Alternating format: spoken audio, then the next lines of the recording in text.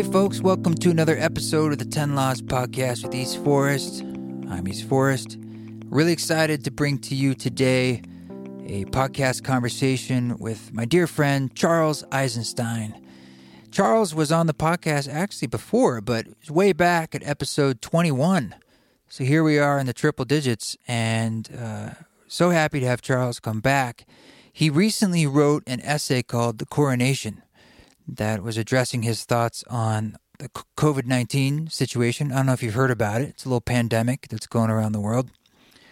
And it's a long essay. I think it's like 9,000 words, and that's long for an essay, especially those online. And it kind of caught fire online. Like, it really made the paces around. I mean, I think like 3 or 4 people shared it with me when it came out, and I think he said that it broke their server, that so many people were downloading it or at least checking it out. Too many eyeballs on it, you know. It's a good problem to have. And anything that gets a lot of attention had a little bit of controversy, or I should say dissent, and other thoughts swirling around it. So I reached out to Charles and I said, would you like to come on the show? And it'd be great to catch up and hear about what you're going through and what you're thinking, and also give him a chance to talk about some of the stuff that's come up and see if any of his thinking has changed. So it's awesome. It's timely, and I think you're going to enjoy it a lot. Charles is someone that I met in 2008 back at the very first Reality Sandwich retreat that I went to in Boulder, Utah, which, if you're an astute listener of the podcast, that's where I now spend a lot of time. It's where I live, in addition to Boise. And I wouldn't be there in some ways if it wasn't for Charles, because I just read his book, The Ascent of Humanity.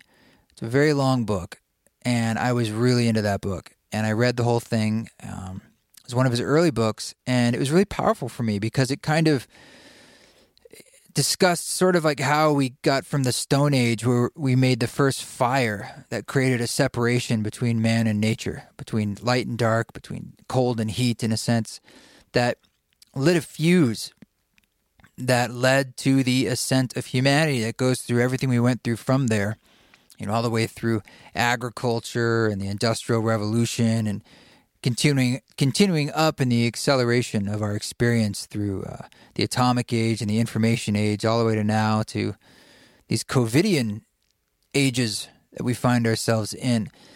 And if I'm correct, his argument in The Ascent of Humanity is kind of like the place that we're going, this age of reunion, as he calls it.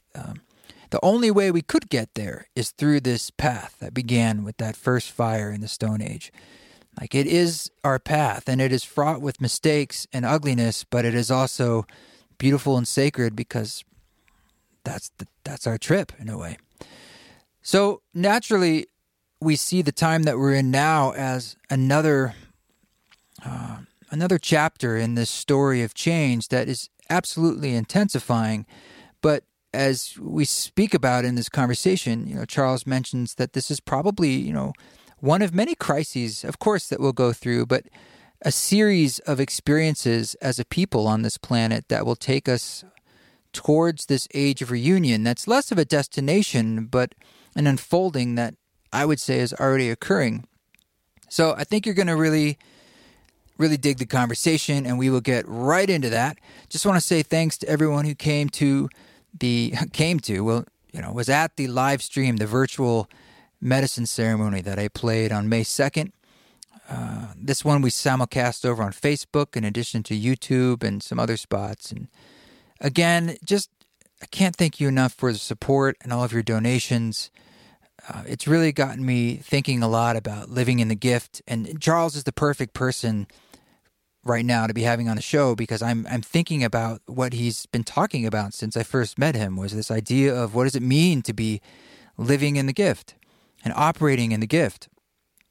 I helped produce a talk of his in Portland, Oregon, many years ago, and he stayed at my house. And I remember one morning I was showing him my early website, not the one I have now, but an earlier version of my eastforest.org website. And I was trying to pick his brain, like, you know, how can I be walking in the world that I am, this music industry, and still keep these elements of operating in the gift? And we had a really thoughtful discussion about it, and I appreciated that. And here I am, I don't know how many years later. That was maybe 7 years ago. I don't know, but I'm deeply thinking about it again. I feel like that's something that's coming up for me in this COVID process. It's about that and how I can step further into that and what it can do for my work and my energy in my life and what it looks like. But it's something that is unfolding for me, so I'm not rushing it. I'm tending the garden so that I can listen. So anyway, I don't even know where I was going with that one. He's an amazing guy. When this stuff started to go down with COVID-19, I actually was thinking to myself, as I often do when there's big events happening, I can't wait to hear Charles's perspective, because it's often one that is unifying, but also above the fray, the discourse of the back and forth.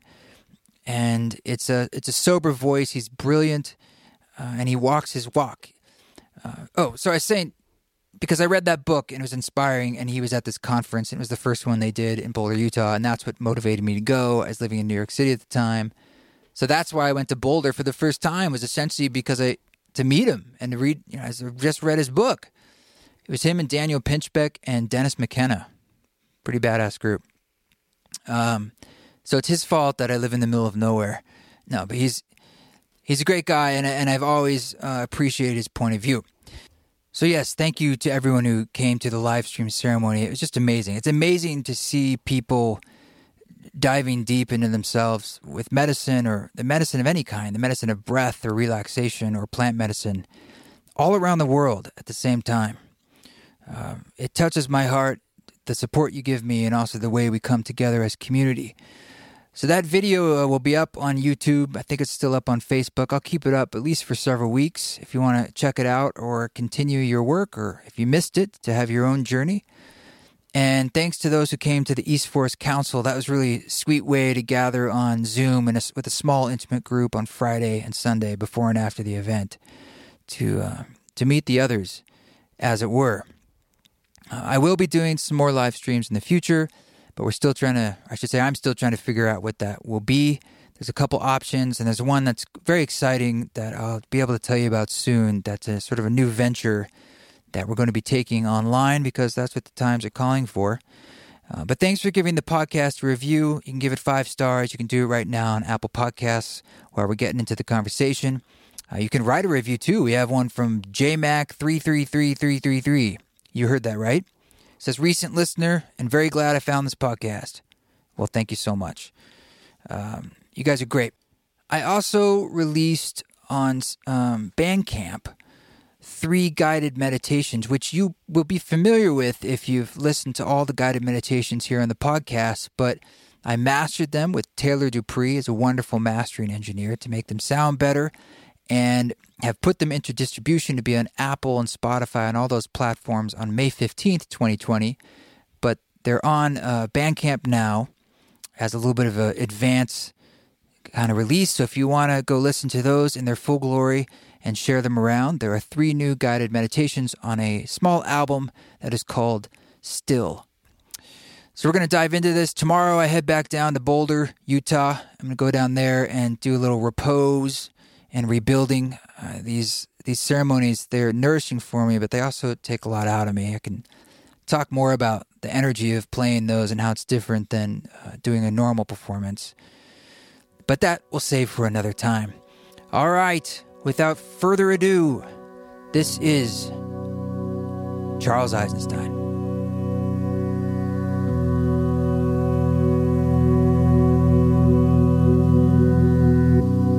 Well, it's good to see you.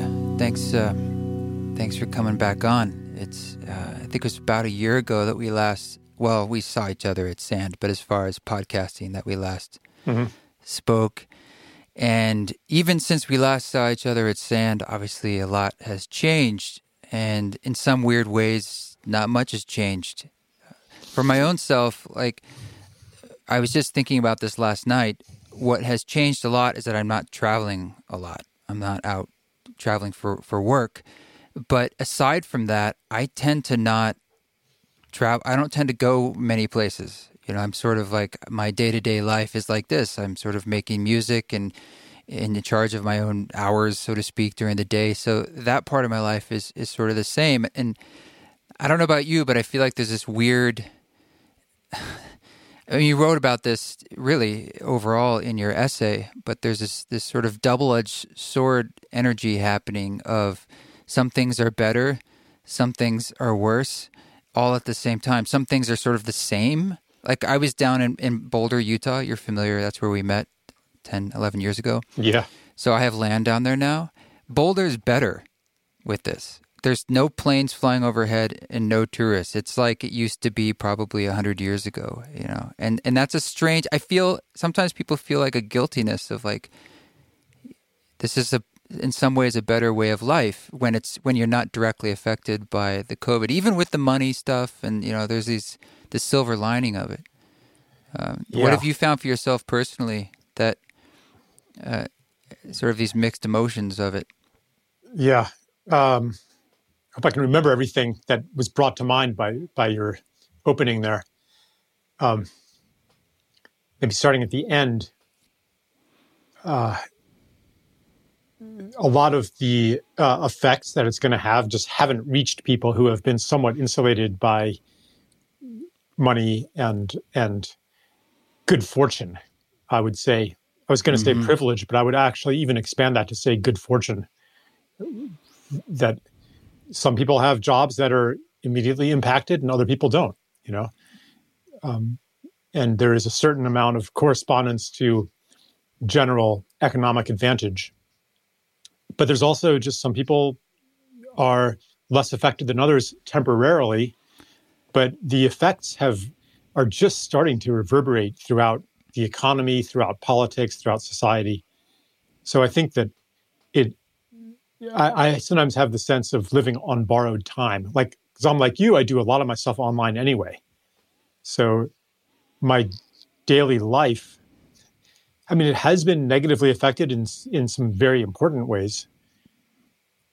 But I'm not hungry right now. You know, I'm not homeless.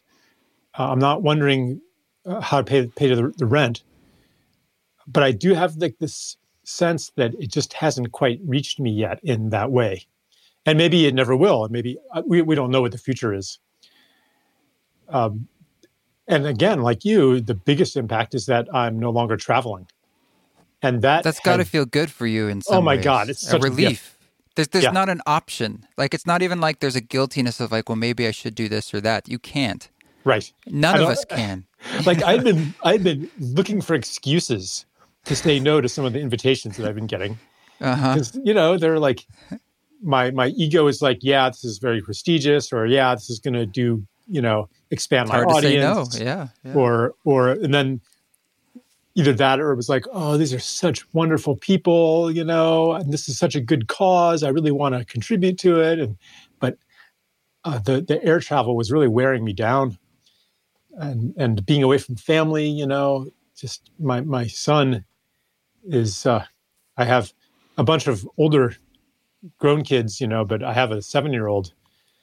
And in the last couple months, we've just become such buddies. Oh, wow.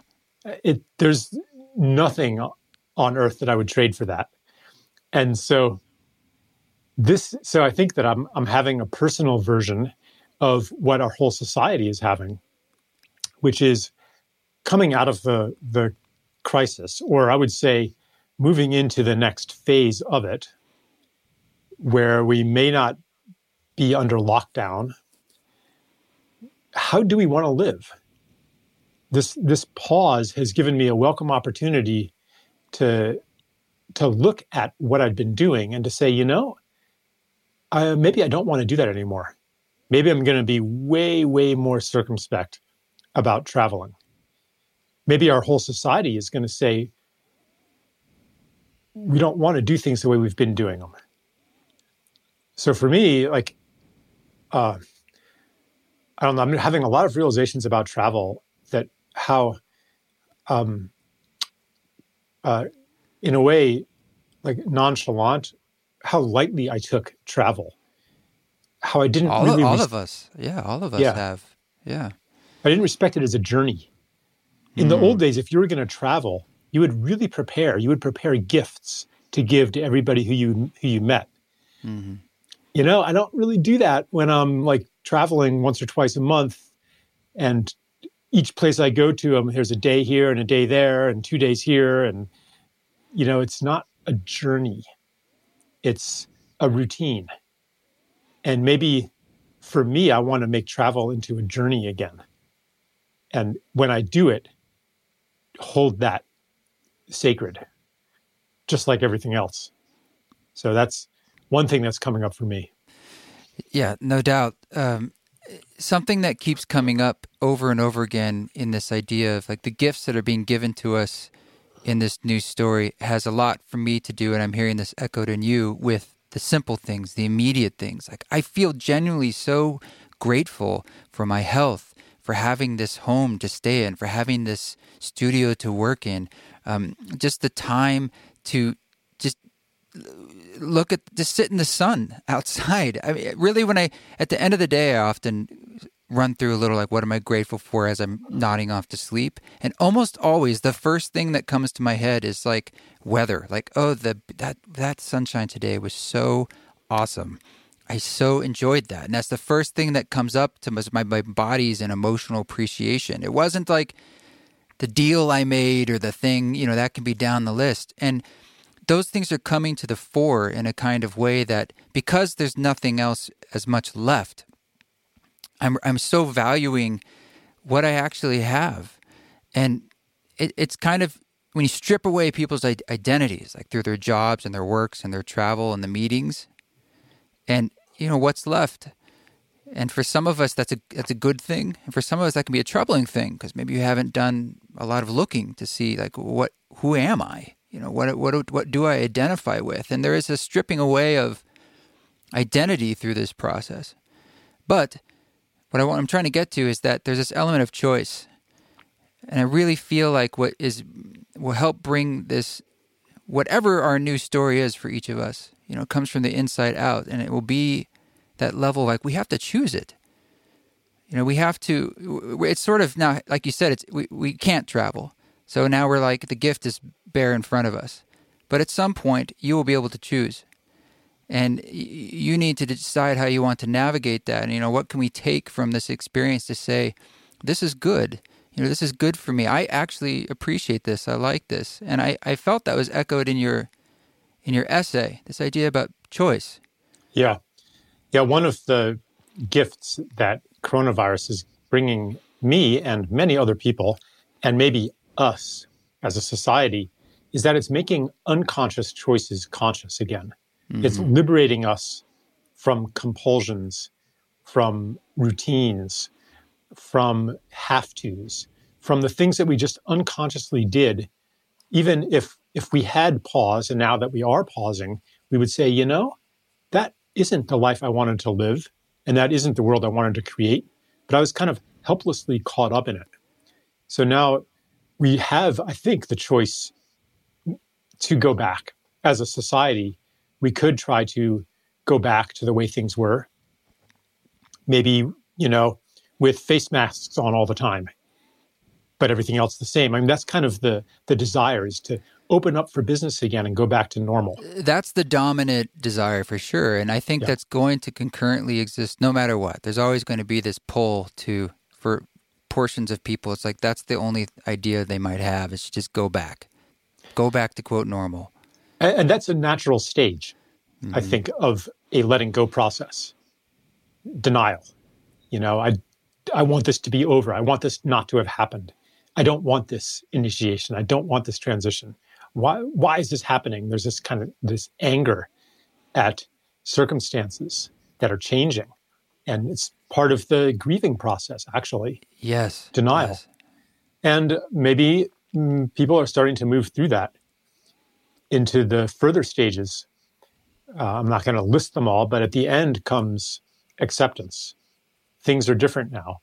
And that is an empowered place, because you're no longer clinging to the past or clinging to an illusion. You've accepted reality. And from a place of acceptance, choice is available. And for me, you know, it's the unconscious choices I've been making to live in a certain way, to travel a lot. It's not that I'll necessarily stop doing that, but some of these unconscious have-tos and motivations have been laid bare. Many people are cooking now much more than they were before. People are learning how to cook, like YouTubes on how to make food. They're super popular. Are people going to really want to go back to restaurant food? Or are people going to be like, I actually like living this way? Now, to some, in certain ways, there are, of course, then bigger issues, because it's not that people are just lazy or bad, that they eat at restaurants a lot. It's that their lifestyle demands that kind of efficiency and convenience. They're tired, not just de-skilled, but that's part of it too. So it is, I've never seen this in my lifetime. Nothing like this has happened since World War II. As far as this big an interruption in normal life. What an opportunity it is. Global too. The idea that it's everywhere. That's what's hard to wrap my head around. It's like we're all. It'd be hard to imagine such an occasion happening. Where in the past, if I were to think the whole world is going to go through this collective, at the same time, sort of space of pause. Mm-hmm. I would have had a hard time believing that was possible. Really. Yeah. If you had said 3 or 4 months ago that there would be no more airplanes flying overhead. And it wasn't like World War, right. It wasn't complete. Yeah. In a lot of ways, people are holding it together in a way that I find quite courageous and admirable. Initially, when this happened, so down in Boulder, I have a men's group down there, and some of the guys down there, they're the kind of folks who moved down there for a reason, to get away from what they saw as a story they didn't want to be a part of. And there was this impulse about we should, I need to get more guns, that kind of thing. They already have a lot of guns down there for hunting, for whatever the reason, but there was this feeling of things could really go off the rails. When are people going to start showing up at our doorsteps down here for food, that kind of thing. And it's not that that's not a possibility of reality, but it's more that this time reminded me a bit of right after 9/11 when I was in New York City, and for about a week or two, everyone was talking to each other. I remember being on the subway and going over the Manhattan Bridge, and it was me and this gangbanger guy, and I'm just a young white guy. We never would have talked, ever. And the two of us were going over the bridge, watching the still smoldering towers. And I remember the two of us talking, just sort of wow, this is crazy. Yeah. What do you think about it? And there was this point of connection and solidarity. Yes. I remember the National Guard going down Canal Street, and everyone stopped and applauded. This is before the nationalism became sort of politicized and stuff. It was just sort of yes, you're helping. Thank you. And I'm feeling that, that base humanity now of for all intents and purpose, people just buckling down and dealing. Most people I see, 99.5 or 9% of people are not sort of affected directly, personally by the virus, physically. So it's a very strange reality. It's this story we're hearing all the time, but it is bringing out a kind of human nature that I appreciate, despite what we see in the news about, Yeah. The way I see it is that when the structures and habits and institutions that keep us separate from each other, that keep us too preoccupied or too afraid of each other, break down, then another part of human nature comes to the surface, which is the desire to share, to be generous, to take care of each other, what you're calling solidarity. That's actually natural to human beings. Mm. When things fall apart, you're like, well, what am I going to do now? And there are people who have needs. There are neighbors, maybe. Rebecca Solnit described this in A Paradise Built in Hell, examining the aftermath of a bunch of natural disasters and man-made disasters and how people react. It's not dog eat dog, looting and the strong preying on the weak. It's, oh, I've got food. Oh, I've got an outdoor kitchen I can set up. Oh, I've got extra blankets. People, they start taking care of each other.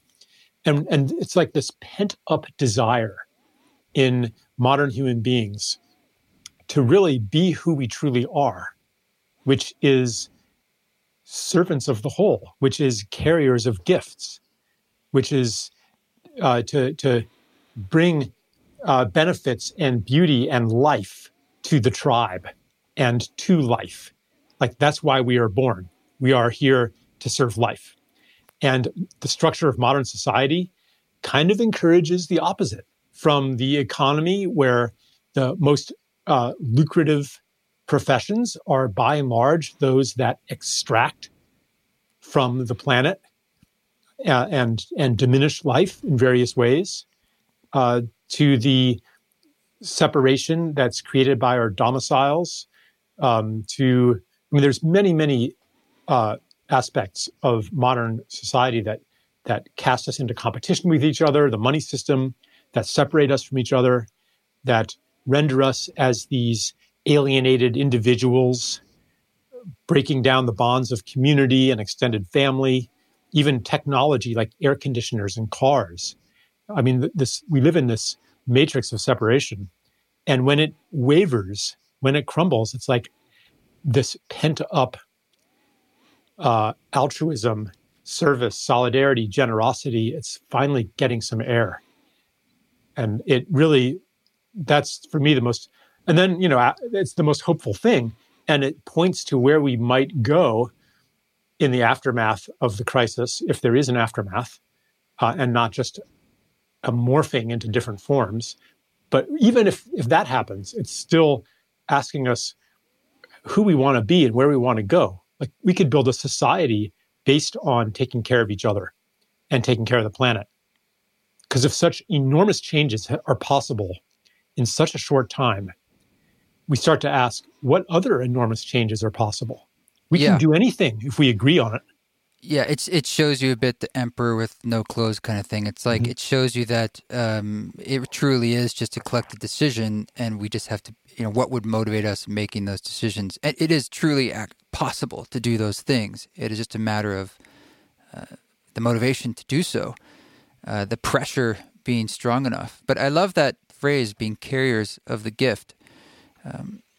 What is the role of, how can we live in the gift as a phrase that you use as an action in this new story, in this transition? Like, because we hear this phrase that we're all in it together, but we also, as you spoke about at the beginning, we're affected by this quite differently. And particularly people who are of color, or people who have less money, or countries in that way, can be affected quite a bit more, or older people, or sick people, or it goes on and on and on. And so there's a large disparity in how this affects people. But if someone's like saying, like, how do I walk through this story with the most grace? If I want to do it in the spirit of the gift, how do we do that? I think it begins with an orientation. It's not like, I can't say, okay, here's what everybody should do, because that depends on your unique position in the world. So some people are, giving money away to people who are in a desperate situation. It could be a relative, it could be strangers. This impulse to take care of the ones I love can expand as we realize that the scope of our love wants to be universal. So that orientation actually attracts opportunities to act on it. So I think that it's just, like, I can't answer that for any one person. All I can say is to trust the impulse and to know yourself as being here to give to the world. It's obvious if you look at your life that mere survival is not the most important thing, because that's an illusion. You're going to die no matter what. The question isn't, how can I save myself from death? The question is, how do I live a good life? Knowing that I'm going to die someday, knowing that nothing that I accumulate, no amount of assets, no amount of money, no amount of insurance, no amount of safety and precautions is going to make me immortal. And I can't take any of it with me. How do I want to live? How do I want to die? Do I want to buy guns and make sure that I've got enough food even if everybody else doesn't? Is that really who I am? Or when push comes to shove and a hungry person comes to my door, do I actually want to take them in? Do I actually want to show them hospitality? Do I want to show them generosity, even if there's no guarantee that I'll be okay? You know, in those moments when your heart says yes and your mind is afraid, who do you want to be? And there are people out there who exemplify both. And as Mr. Rogers said, in times of crisis, look to the helpers. Look to those who choose generosity, who choose bravery, because they can awaken it in me. Their actions tell me, yeah, it's okay. You can do that. You're not crazy. So this heart yes of compassion is infectious. And when it infects me, then I feel grateful. Like I feel grateful to the person who left the last packet of pasta on the supermarket shelf.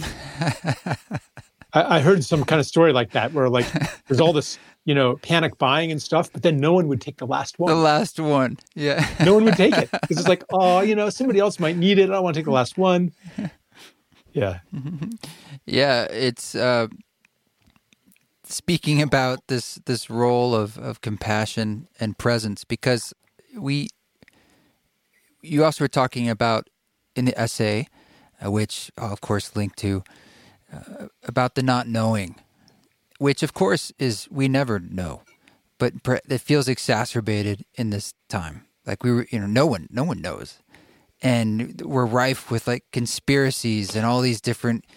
Everyone's got their standpoint on what's really going on, and let alone where things will end up. But it requires a kind of resting into not knowing and a kind of trusting, some kind of faith. But for myself, it feels like the core of it there. Like I do feel a kind of solace in there's some kind of trust. I feel like something being born that I can't see where it's going. I don't fully know what it is, but it feels right. And all I know to do is it's kind of compassionate presence and trusting and flowing. And I just keep seeing that as like that birth canal type analogy. That from the outside, it looks terrible, right? It's bloody and violent. And from the inside, it's also quite bloody and dark and violent, but there's new life being born. There's something on the other side that's beyond a boundary condition that we don't know. Mm-hmm. So what's the role of not knowing, and how can we not fall into the anxiety of not knowing? Yeah, I've been down all of those rabbit holes, and my essays actually received quite some criticism for even giving space to the conspiracy theories. Well, I did want to bring up the criticism because I was tagged in one criticism of note that I want to give you space to address it too. Yeah, I mean, there's a bunch of criticisms. One of them, though, is that by even giving mention to the conspiracy theories from a place of not knowing, because I say, like, one of these theories could be true, and I think that there is something to look at in them. Mm-hmm. I'm setting up a false equivalency and confusing people when what they should really be trusting is the official narrative. Well, the official narrative is to say you're not allowed. You're supposed to immediately you're supposed to say no to a conspiracy. Like there's a mainstream story, and the others are like you need to push them away immediately. Right. So from the mainstream story, if you really believe in that, then even to give credence at all to an alternative is disinformation. Because you're just not even accepting the facts. You must be a denier. You must be, a conspiracy nut or something like that. And I am quite turned off by people who think that they know for sure. whether it is the mainstream or the conspiracy theorists. Like, it's like one person after another is coming and saying, here's how it really is. Here's the explanation for what's going on. Here is the meaning that you can make out of this. And I guess I've got no problem with people making offerings like that. But there's a kind of an arrogance that takes the form of cognitive biases that wall out any information that contradicts the narrative. So especially the more that you're invested in a given narrative, the more hostile you will probably be to anything that seems to violate it. So there's evidence coming up now that COVID-19, that the virus may be much, much less lethal than we've been told. The implication then being that a lot of this lockdown maybe isn't necessary, et cetera, et cetera. So people who, from the beginning, were hyper suspicious of the totalitarian implications of the response to coronavirus, they're like, aha, see, I knew it. I was right all along. And if that new evidence is shaky, they're not going to look at that. They're going to take it immediately at face value. Whereas more conventional people are like, whoa, hold on here. Let's take a look at that evidence. Was that study actually accurate? Did they consider this? Did they consider that? Bringing up one objection after another, which any one of them may be valid objections, but it points to a resistance. Like you subject anything that you agree with to no scrutiny whatsoever. Anything that disagrees with your position, intense scrutiny. And this in itself is a kind of a confirmation bias. And so I'm seeing, and that's why we have this fracturing of the public mind into so many mutually exclusive silos. And this inability almost to communicate across the divide. We see this in politics. Everything gets resolved along the lines of a politicized partisan narrative. Where now if you're out in public and you're not wearing a mask, well, you must be a Trump supporter. Because Trump said that, right? Like everything. So this is troubling to me. And that's why I dared to say that I really don't know the answer. And that maybe nobody knows. If you say you don't know to somebody who thinks that they know and is invested in knowing, that will be taken as an attack. So that was one of the critiques. Another one is that I am failing to acknowledge my white male cis hetero thin privilege, ableist privilege. Sort of like a disclaimer, like you need to. No, it's that I'm speaking from that place, and in normal times it's fine to philosophize and dabble in alternative medicine, but come on now, people are dying. So we have to get rid of that nonsense and actually do something to save lives. Action. And I would, in response to that, I'd say that the very edifice of power and privilege that these people are invoking is also the source of the official narrative of the authorities and the systems that they operate. The conventional medical system is all about domination. And it is, basically they're saying, trust the man. Whereas, I've spent decades engaged with the worlds of alternative and holistic medicine. These are not an alternative to science. The things that are getting swept aside now and ridiculed by the official, official medical authorities, vitamin C, vitamin D, supplements, or Chinese medicine, Chinese, all getting ridiculed. it's not like there's no science behind these. There's voluminous science. And I'm like, why have we defaulted back to this orthodoxy? And then people on the so-called left, who imagine themselves to be on the left, criticizing dissent from this orthodoxy, which is the establishment.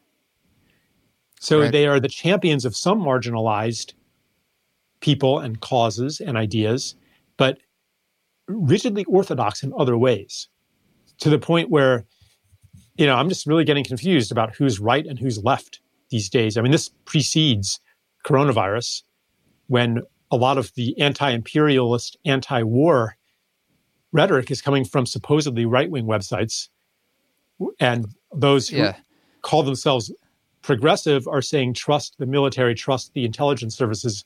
Well, one side flipped, so the other one had to go to the other side and say, well, now we're going to have to... And they're all mixed together now. The opposition. I don't know. Yeah. But anyway, there's voluminous research that backs up things like medicinal mushrooms or elderberry extract or NAC or turmeric, or vitamin D, or like a whole universe of medicine is just swept aside.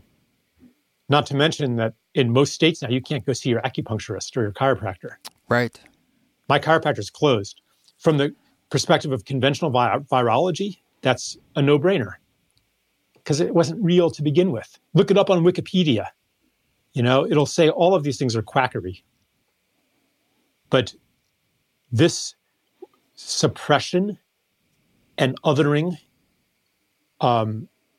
is at the root of our civilization's problems.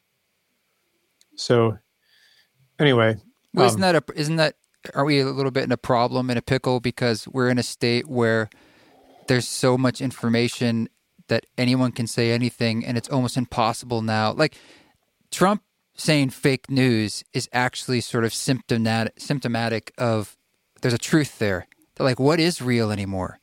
All information. Yeah. It's hard to say where anything comes from now. And anyone really can say anything.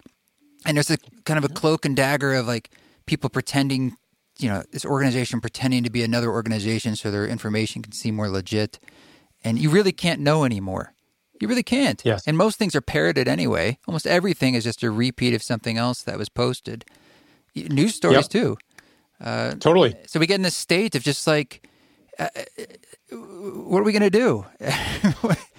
It's making it really obvious. Something that's always been true is becoming really obvious now, that our beliefs ultimately are a matter of faith. We would like to think that we base our beliefs on evidence. But what do you allow in as valid evidence? You have to choose. That is based on faith. Who do you trust? What source of information do you trust? You're not actually doing, virology experiments on your own, probably. Whoever's listening to this, unless you're actually a virologist, you're taking somebody's word for it. You're trusting in the integrity of the scientific establishment, in the mechanisms of peer review, in the integrity of scientific publishing and academic promotion and funding. Like you're trusting that science or academia is converging upon the truth, or you're trusting somebody who says, "Oh no, it's all they're deluded, and here's the correct theory, and here are my experiments that show it, and here are some other scientists who back me up." And do you just take his word for it, or do you actually look at his citations, and then do you check their raw data, and do you visit their lab to see if they're engaged in fraud? Like, do you actually do that? You can. And guess what? If you do that, you still will not have absolute proof. So this situation, and it goes way beyond coronavirus, it's bringing into obviousness the truth that belief is always a choice. We choose what we believe, and usually that choice is made unconsciously. Yes. And then we dress it up with reasons and evidence and persuade ourselves that we made the choice based on those reasons and evidence. But it's usually the other way around. Oh, then it becomes identity, and then it becomes entrenched in who you are. And then it's like, boy, you really have your heels kicked in at that point. It makes it particularly acute right now, and it's difficult to navigate when it's hard to be in a space of not knowing, especially when maybe you thought previously you were in a space of knowing, a space of predictableness. And I think that's a really challenging lesson for all of us, but for folks particularly who haven't really sat in that feeling before of not knowing. How is this going to pan out? What is the truth? Maybe I'm going to hang my hat on the nightly news and I'm going to hold on to that. But there's probably a part of them knowing it's like, man, I don't know. I don't know what's going on. And no one really does. And everyone's got an opinion. And at some point you can't sit on the fence forever. Like sometimes I look at myself and I'm like, is my position of not knowing a cop-out from taking a stand and choosing a path? And I would say to my inner critic, that there is a phase, a part of the process to embrace not knowing. And then there's a time to choose. And then to base your plans and your choices on what you choose to believe, the meaning that you choose to make about the world. I'm not sure if I've really reached that point yet, but I am oriented toward that. Because, part of human life is about making plans, making agreements with others. And you have to have a common story of some kind in order to make plans with somebody. Like, for example, you have to believe that money will still be valuable in a month if you are, doing some business thing together or signing a contract or something like that. Like, basic shared assumptions are necessary. So we are, and this is how I described it in the essay, that we're at a kind of a crossroads, a divergence of paths, where we know soon we will have to choose what we're going to hold to be true, what we're going to agree on, and therefore what future we're going to attempt to build based on those agreements and based on that shared truth. And we may find that we were wrong. Like, that is part of the process too, to finally decide, okay, here's what it means to start walking down that path. So it's not to be closed to evidence. It's to be humble in the face of the unknown. If you're humble in the face of the unknown, then instead of greeting contradictory evidence with the defenses of confirmation bias, you'll take it in and be like, wow, that doesn't add up. Allow me to be troubled. Allow this data point to trouble me. This willingness to step into the unknown, this willingness to be troubled, that is the only way that we'll ever stay honest. That's the only way we'll ever change. The problem isn't that we've started to walk a path. The problem is that we're fixated on it and refuse to consider an alternative. So in new territory especially, we have to be a little bit more humble. And I think there's also that element of pause that's inherently happening now that's also required, of saying, I don't know. And for myself, maybe it's a very male perspective of wanting to jump into action, wanting to take actions and make choices right away. And I've been much in a space of, I don't know. I take certain actions, but some I'm waiting because I don't want to react out of a certain base level of fear. I want it to be more from a place of a kind of truth of the choice that comes at the right time. Yeah. That is a male quality of action and assertiveness and taking charge, and gonna do something. Respond. Yeah. Yeah. And Genia Haddon says that's the phallic male qualities. And she says neglected in our society is the testicular male qualities, which are about patience and conserving and waiting for the right moment. Like, if action is not undergirded by softness, by patience, then it's going to rise to the occasion at all kinds of inappropriate times. So, that's your metaphor. So yeah, I think that there are other, like, I think that this waiting, this patience is actually also a complementary quality to action. Absolutely. A mature male, a mature, whatever, I don't want to get into the whole gender thing, but however you identify and whatever your body is, et cetera, when the archetypal masculine is active, for it to be a mature masculinity, it has to also encompass patience and waiting. There is part of us that wants to, like, we talk about spiritual bypassing, or you philosophizing and escaping from action and not doing anything and just talking and so forth. And that is a kind of escapism. And there's another kind of escapism, which is to leap into action, to escape the uncertainty, to escape the discomfort. But when you do that, you leap into actions that might not be helping, that might actually be reinforcing the conditions that cause the discomfort to begin with. Right.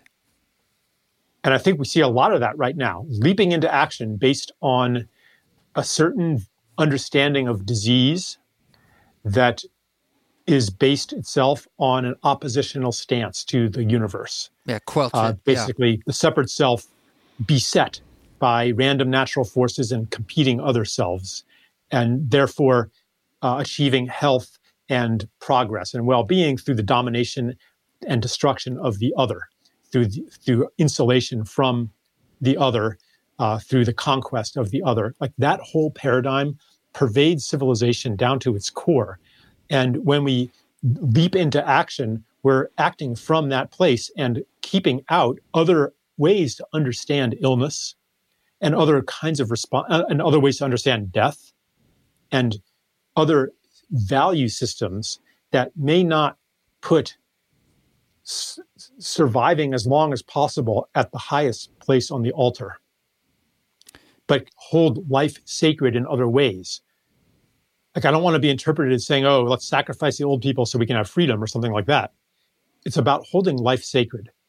Holding life sacred does not mean prolonging life as long as possible, although that is very often what it becomes in the medical system. Holding death sacred, yeah. Yes, it's holding death sacred. You can't hold life sacred unless you hold death sacred. Going back to what you said about jumping into action, it makes me think about also, we normally want to jump into action that feels the largest and most impactful, our definition of that. And about this idea of nonlinear action, where I've heard you speak about sometimes the action that maybe our heart tells us to do is something quite small. Perhaps it's like checking with the neighbor. Do they have what they need? But that's not going to help coronavirus. That's not going to change the dominant story. But maybe something inside says that is the changing of the story. Something happens from the inside out. We're going to be living in these large dominant paradigms that are going to increase their control, whether it's the Chinese government or surveillance increasing in our own country. They're going to take these power grabs as they are. The kind of new story that's emerging can only come from the individual in those small ways. I don't know how else the gift emerges, because it's not going to come from a magical universal basic income and that solves everything. Even if that does happen, that actually is sort of happening. I never would have thought I'd see Donald Trump up there espousing universal basic income a few weeks after Andrew Yang dropped out of the race. But my point being, Spain is planning to implement it. Great. But, that could turn into two things. I mean, it could be, on the one hand, universal basic income can liberate all of the musicians and artists and healers and gardeners who haven't been able to do their work because they've been struggling to make a living to do their work now. But then they're on the drip, and then it's like, right, you want more drugs, you got to come to us. Yeah. Well, it's also right. You got to come to us. It's like, okay, you get your pittance, which you need because we've destroyed all small business. and there's no way for you to join the elite. So you get your pittance as long as you're a good little boy and get your shots on time and get your prostate examined. Your and social credit score is high enough. Yeah. Right. You have to do as you're told. Yeah. It could turn into just increased dependency on the state.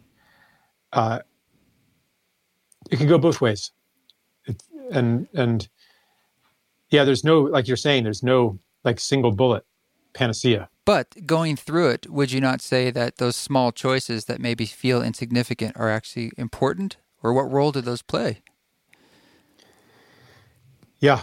For me, this crisis is one of a succession of many crises that are inviting us into a fundamental change in our world story. And it brings up the question, how does our world story, our mythology change? One way that it changes is at the grassroots level. Because the story isn't just an intellectual construct. It takes the form of an experience of life. The story of separation takes the form of everybody's out for themselves. Everybody's trying to get the best deal. The world is full of ripoffs and competitors and narcissists and psychopaths and double dealing, egotistical, et cetera, like it's this hostile world. So any act that violates those expectations, it suggests a different story. It is it's an anomalous data point in the story of separation. And it can be rejected, it can be explained away. Mm-hmm.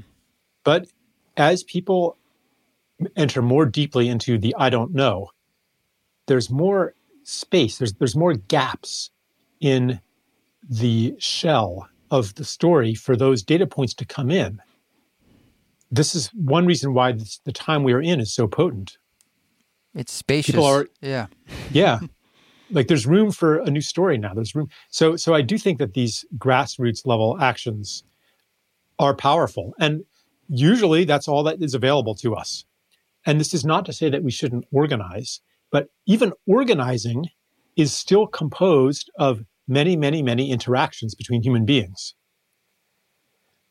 And I think that the broadcast model of change or of organizing, where we somehow have to get a big platform in order to make a big difference, that often turns organizing into a creature of the old story, where everybody's in competition for their call to get the big platform. This is what I wanted to ask you about. Now, it's like, how do we go into a new story that's inherently going to be inside an old story and not then be in a binary structure where it's us versus them? How do we include it all, the new story being one of all, including those who don't believe in that or aren't on board? I see the story of separation as an evolutionary stage. And it's not that I'm trying to demolish it, but as it breaks down, as it gets old and infirm, I want to be able to welcome people into a different story, to have a place for them to land after they go through the space between stories, after it all breaks down. And we can all do this. Like, this isn't like, me who understands the news story and is in the news story coming to rescue those who are not. I'm also speaking to the lost parts of myself that are fully blinded by the old story and fully addicted to it. Everybody has a foot in both worlds. Mm-hmm. And we bring each other into a new story together. When one is weak, another is strong. When one, I might invoke something in somebody, an inspiration, a realization, giving courage and comfort to that part of them that wants to live in a different way. And then they do that for somebody else. And then when I'm descending into despair, that circle comes around to me and someone lifts me out of it and reminds me of what my heart knows is true. We're in this together. And you could say that the story itself is helping us give birth to it. which doesn't mean that it is an inevitability, but it is a possibility. And we can step into service to that. And the way we step into service to that is first to be aware of the desire to be in service to it, and then to be oriented toward opportunities to serve it, which, as you were saying, could be something with just your neighbor or your child or somebody in the community or a piece of earth. Mm-hmm. Once the orientation is there and the consciousness of wanting that is there, opportunities flood in to do it. The un-Instagrammable. Yes, the importance of the things that can't be memed. Mm-hmm. Yeah, I keep thinking back to when you and I met. It was 2008, and it was a time when we were all very hungry for the calling of 2012. And this basically the idea of ushering in a new story. But looking back, I can't help thinking that we're obviously still in that and probably will be for generations. And here we are in a very powerful nodal point of it. And there will be others, small and large. But this is a big one. And what is the doorways that are open for us? There's such incredible opportunity, going back to how we began, just saying like, hey, wow, I can't travel, and I'm starting to realize what I appreciate about that and what I miss. How do I want to reintegrate that into my life moving forward? And there's hundreds of things like that. How we eat, how we interact with people, even just like interpersonal relationships with our partners and our families when we're home so much. It's like, wow, I've been bringing like maybe more intentionality to that. And look at the benefit I get from that. And there's so much opportunity in this. And we can be lost in the action and the reaction and the explaining it, who did what and why. And that not knowing gives you the spaciousness to appreciate, I suppose, what is. It really just is right in front of you.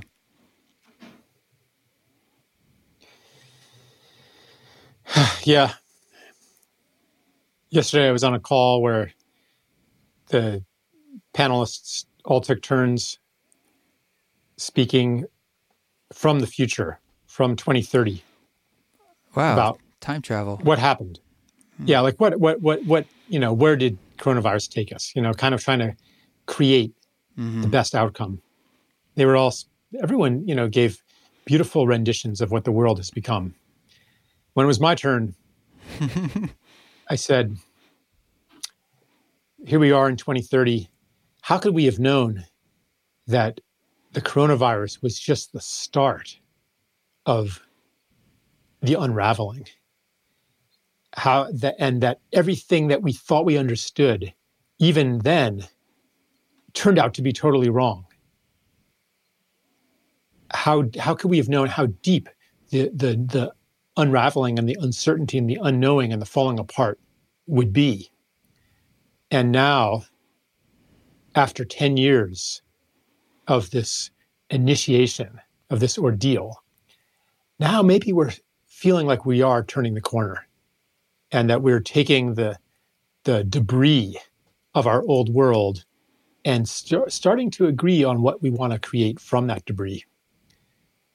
I think that we are not at all done with the time of non-normality.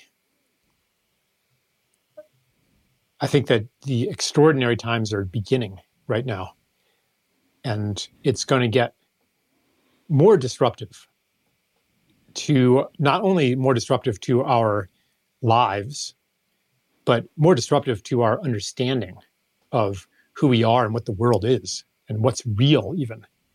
It is going to be very disorienting for more and more people as every grasp at meaning making falls short. That's my prediction. And that's... Could be wrong. Things could go right back to almost normal. Well, if that is the case, it's just another finger in the dam until the next crises, as we felt in 2008 when we had a form of collapse that we propped back up again. And this is a different, angle coming at us. But as we both know, there's many crises, anything from peak oil to peak soil to goes on and on that could, we saw it with Fukushima even. Like there are so many things. Mm-hmm. We had an earthquake here the other week in Boise, Idaho, and my first thought was like it was Yellowstone. I was like, are you kidding me? I guess that's it. That's it. Yeah. So forget about coronavirus. Yep. So we always stand in the face of those possibilities. And I heard Krishna Das speak about this a little bit the other day, just the idea of like, we can't know these things. What do we do with that? And he's like, it's above our pay grade. We're not meant to sit here and try to think about all the what ifs and how to plan. It's like at the end of the day, like you said, we're here in life, incarnate. And on two polarities of that are birth and death. We all die. And so how are we moving towards our deaths with grace and honor? And it seems like that's part of what coronavirus is. It's this sort of like facing what death actually is to us and what its meaning, and having that be at the face of all of our choices now. And how do we feel about it? And I know you spoke about the war of death in your essay, and that really feels like, I often say that you could argue everything we do, whether or not it's on the surface or not, is in a reaction to death and knowing that we're going to die. Yeah, that's what it comes down to. Ultimately, we're faced with a choice. How much of life do we want to sacrifice? And for how long? In the essay, I said, I totally understand temporarily sacrificing civil liberties and social interaction to flatten the curve, et cetera, et cetera. But now, they're talking about it could be 18 months. It could be that we never shake hands again. And I'm like, is that really where humanity is going? Is that the pinnacle of progress? To never congregate again, to never have a carnival, a dance party, a gathering. Like for that, we've advanced beyond that now. And why? To be a little safer. At what cost? Yeah. Yeah, at what cost? And it's not black and white, I'm sure that if we were facing 1 billion deaths, then no one would disagree with this. I mean, if people were dropping dead all over the place, like during the Black Death, that's one extreme. Another extreme is what if it were 1/10 as deadly as it is? You'd still save lives by social distancing. Should you do it to even save one life? This is not black and white. It involves a conversation about what do we value the most, and why do we value safety so highly, and more highly over the course of my lifetime, to the point where kids aren't allowed to play outside anymore, unsupervised at least. Unlike, when I was a kid, we ran all over the place. Yeah. So why? Why this fixation on safety? What other values does that squeeze out? And how do we want to balance these values? It's not about recklessness. It's not about callousness to the people who are under threat. It is a nuanced issue. It is complex. There are competing values that all need to be honored. And one reason I wrote the essay was that I wanted to put that on the table and to begin the discussion on what do we value and why. Yeah, and as you said, that spaciousness allows cracks for the new story, and that kind of control of safety even is a way of closing off spaciousness. And the gift in this whole experience right now is a lot of us are forced into a space of spaciousness. We have time and we have pause, and it's the great gift of I always say that spirit speaks through stillness, through space. You have to give it the space to be heard.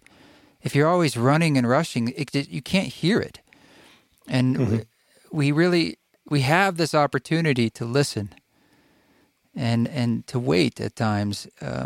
And for some of us, as for all of us, it's been forced, but we have to choose. We have to choose to listen. Yeah. Well, it's always great to talk to you, Charles.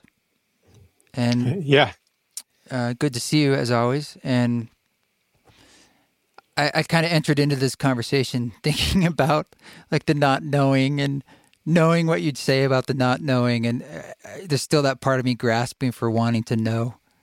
But in my heart, I know I never know with a little K, but I know with a big K. And then the big K just knows that there's nothing to know in a sense. It's okay. Like you already know everything. And there's a resting into this process of waiting to see and making choices. And there's a dance there. And I think it's okay for both of us to acknowledge that sometimes we feel one way and sometimes we feel another way. And it doesn't always have to be perfect grace, you know. We're going to go through all of our emotions as we do in life, but this is one that it's a bit more obvious. Yes. Yeah. Thank you for those thoughts. Yeah. So we'll link to the essay, which is a great thing. And you also have a recent book largely about climate and many other wonderful books and podcasts and talks and online courses. And probably someday we'll convince you to get back out there and speak in person. But thanks so much. Yeah. Yeah. Thanks, Trevor. Appreciated it. So grateful that Charles could come back on the show. Thank you, Charles, for giving us your time, and really look forward to deepening the conversation further in the future. This music that you're hearing in the background is the instrumental version of the Sing Me Awake guided meditation that I mentioned is currently on Bandcamp. It will be on Spotify and Apple and wherever else you listen to music, hopefully on May 15th. But for now, it's just on Bandcamp, and this is just the instrumental version of that. I provide the music-only version because you might be getting used to, say, the guided meditation version with a voice and want to try it on your own or just want to have some more spaciousness. So every meditation essentially is 2 tracks, one with the voice and one with just the music, and that's what this is. Thanks again for giving the podcast a review. If you enjoy this, you can share the podcast online, on socials. That always makes a big difference. That's sort of personal testimonial. Thanks for writing me and telling me, nice things. I don't need to hear the unnice things. team@eastforest.org is the best way to reach out. And until then, you guys keep walking your walk. Don't take any shit. But if you do it with grace.